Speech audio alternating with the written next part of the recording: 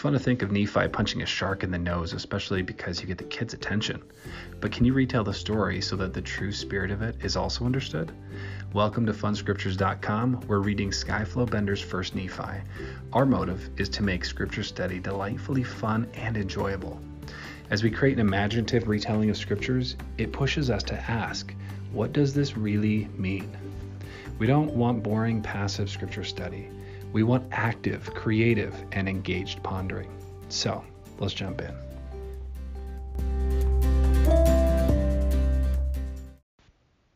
Chapter 1. Beyond the World of Plastic Bricks. I am falling backwards, holding my breath because my two ruthless older brothers tied me up again to the treehouse zip line and pushed me off towards the swimming pool. I am sent helplessly spinning, blindfolded and backwards. I'm about to plunge into the cold pool, but somehow the line snags and I bounce a few times mid-air, and then I zip back down again. I'm bracing for impact.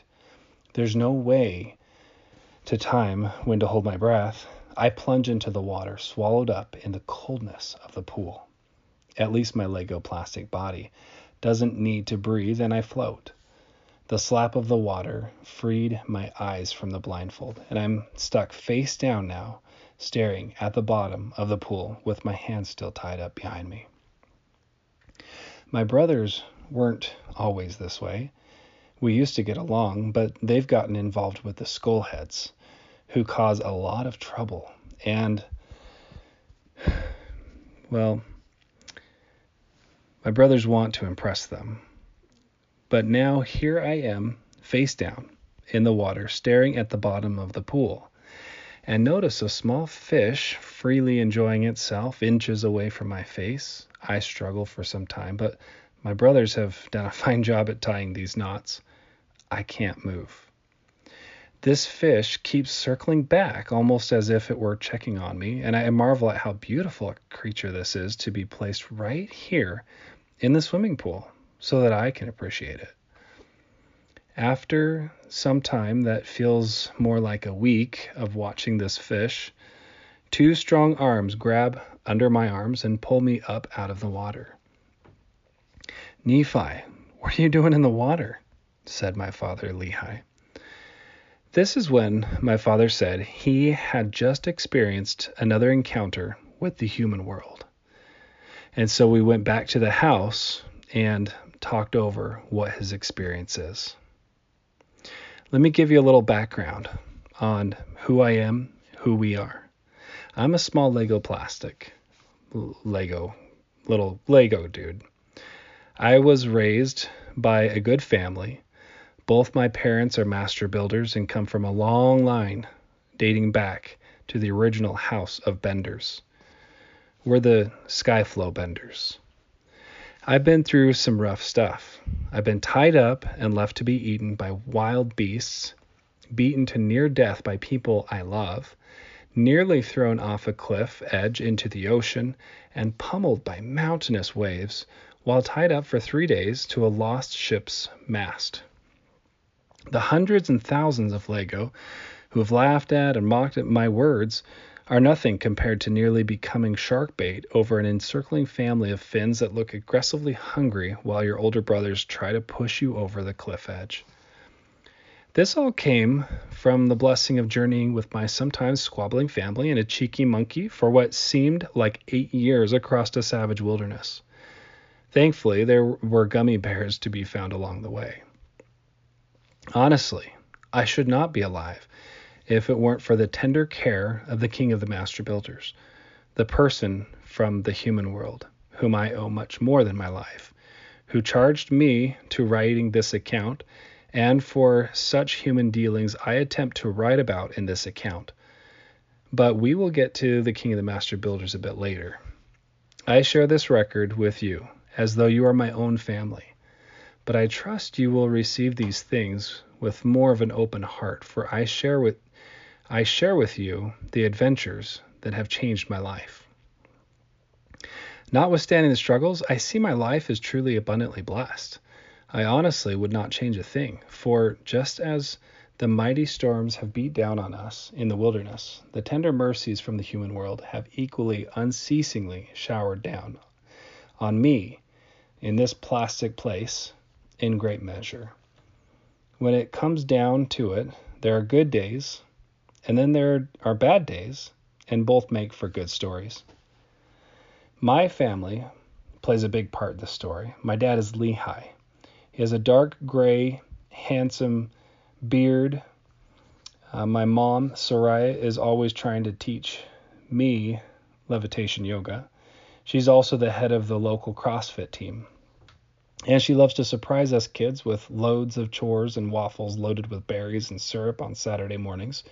Presents them both with the same cheerful, smiling enthusiasm, as if they are both equally exciting. But some of us know better. My older brothers are Layman and Lemuel, and Sam. Our eclectic family also has brilliant, fearless sister pieces, but if I told you of their epic and unstoppable bender powers, they'd steal the show. So I'll save those stories for another book. Our family was created as an exclusive expansion set. That is, we are an add-on to the Jerusalem set collection. We grew up in the Millennium Falcon, which features a 10-car Hot Wheel garage and a sweet swimming pool with a diving board and a hot tub.